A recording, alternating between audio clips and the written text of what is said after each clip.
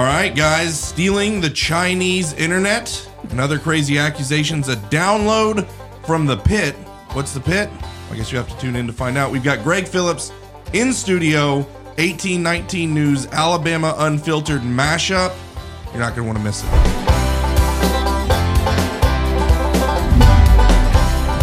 Welcome, everyone, to...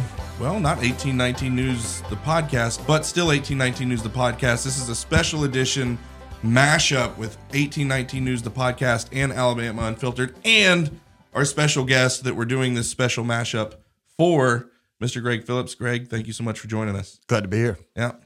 And if you guys don't know who Alabama Unfiltered is, because you're 1819 News, the podcast people, I've got Miss Amy Beth Shaver and Allison Sinclair. Ladies. Hello. Hi. Howdy. So I'm pretty sure everybody knows everybody, right? And if you guys didn't watch the podcast that Alabama Unfiltered did with Gregg Phillips, you all need to go back and do that. It's really amazing. Something about Alabama Unfiltered where they take people with beards and draw out parts of their story that no one has heard before. Right. So they got you, and like 2 weeks later, they got me in there. Right. And I've told my story a kajabillion times, and they were able to get stuff out of me that I'd never told before. And I missed church because of you. Yes, that's right. I forgot about that. Our plan is working. Well, and that is how Gregg and I became acquainted. I was jealous that they got Gregg on the podcast. I'm like, oh man, I really wish I could meet him. 2 weeks later, I came in to do a podcast. Amy Beth Shaver was out with COVID. So it was Scott and Allison. Right. And so I was sitting in the chair that Gregg's sitting in. And I had a whole podcast notes drawn up that I slaved over and sweated over about Christless conservatism, which we'll still need to do. We do. And we started the podcast, and Allison's like, tell us a little bit about your story. I said 5 minutes. Yeah, she said 5 minutes. And an hour and a half later, we went through the whole ask a question, and it just kept going. And then we published that. I thought it went well, got some really good feedback. And then I'm sitting in church on a Sunday, and I get a text message from one Gregg Phillips. He said, hey, man, I just missed church. Said I was getting ready this morning to go to church, and I was listening to your podcast, and I was so engaged. I was listening to it on the way to church in the car, and then I just sat in the car outside of church and listened to the rest of your podcast. Dude, it is an incredible story. So I was in Colorado Springs this week. Which is where all that happened. I know, last week. And so I was at the Rabbit Hole. Do you know what the Rabbit Hole is? Yeah, that's the one where you go downstairs and got the really good food. Yeah. Super good food. So I was down there with some friends and colleagues and went down. Oh, you've been there too? No. All right. We're not cool enough. Carry on. Sorry. All right. We'll bring you. And I started telling your story, right? Yeah. So what are you going to do in someone's hometown other than tell their story? Yeah. And now everybody else is listening to it. I've sent it around to everybody I know. That's awesome. I'm blushing under my beard. So, Alabama Unfiltered, they've got that Joe Rogan gift of being able to get people to just go and tell parts of their stories that no one has, and worked on him, worked on me, and then it working on me got me to get to know him. And then he invited me to a very special event. We met on a Monday, and he said, hey, I'm doing an event this weekend. It would be really cool if you could come. And so the event was called The Pit. I was very intrigued. It's a very intriguing name. I heard a little bit of referencing to it, I think, on the podcast you did with them. Allison was all over me. Hey, you need to figure out how you can go. I'm like, well, I don't know how I can go. And then he ended up inviting me.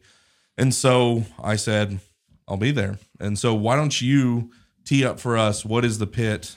What was it? Why did you choose to kind of do it that way? I think the hardest part for us, as we've gone through our research and all the rigmarole and all the things that go into these kind of things, it's easy to get to the point where you can exploit what you learn. Like if I learn that something's happening in Detroit, it's a skip and a jump to figure out, is that same thing happening in Charlotte, or is that same thing happening somewhere else? And so the exploitation piece of an operation is really not that hard. What is hard, however, is the when you get to the bottom of the pile and you've got everything you need, and then what do you do with it? Like, how do you disseminate it? You and I have talked about this now for a couple of weeks.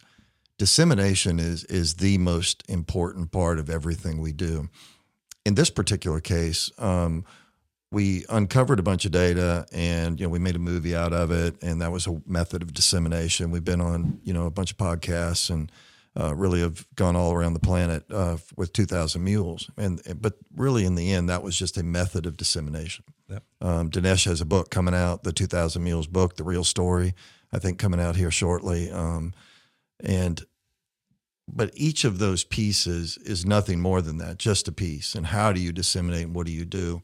Inevitably, what happens in a movie, for instance, is we researched for 18 months.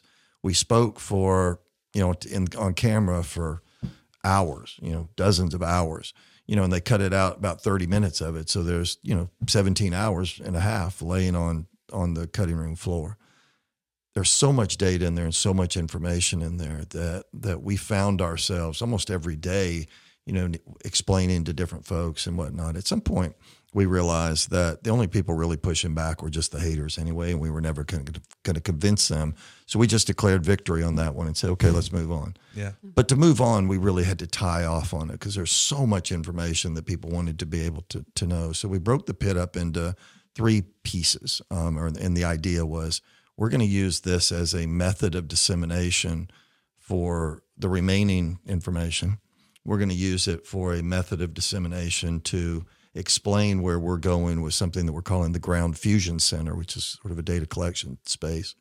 And then the piece in the afternoon was a little more provocative, meaning we brought in people like Trevor Loudon and J.R. Nyquist and some others that have a really unique perspective on the Russia-China cabal and how, Russia has sort of co-opted some on the conservative side in the United States. China has co-opted the left in the United States, but together they're destroying the United States. And so the two of those guys have some really interesting perspectives on it.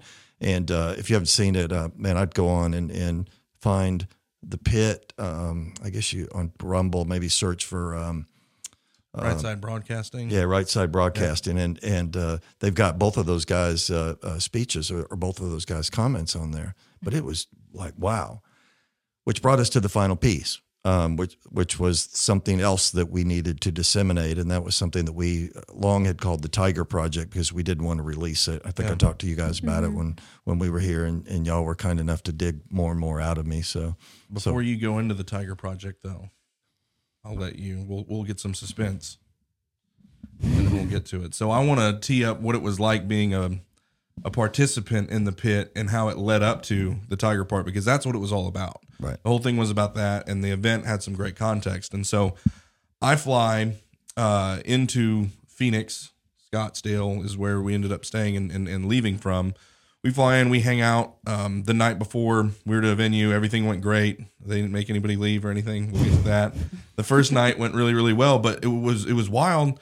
It seemed like there was a lot of forces working against this event getting off and happening. And some of it was supernatural, or what was the word, like weather even. And so I'm there and I'm trying to find something to eat. After I land, I check into my hotel and this dust storm comes in, and it's crazy. It's like something out of, like, I'm thinking like Aladdin or one of those type of movies where the dust storm comes in and you can't see anything and trees are bending over sideways. And having just come from Alabama, I didn't think anything of it. It was like another day in Alabama with dust. Right. Like, but apparently there it was going nuts. All the power was out at all these different places. I actually got some free meals out of it because they couldn't ring up my tab, so it worked in my benefit. Well played. Yes. Right. Yes. So good job, Brian. thank you.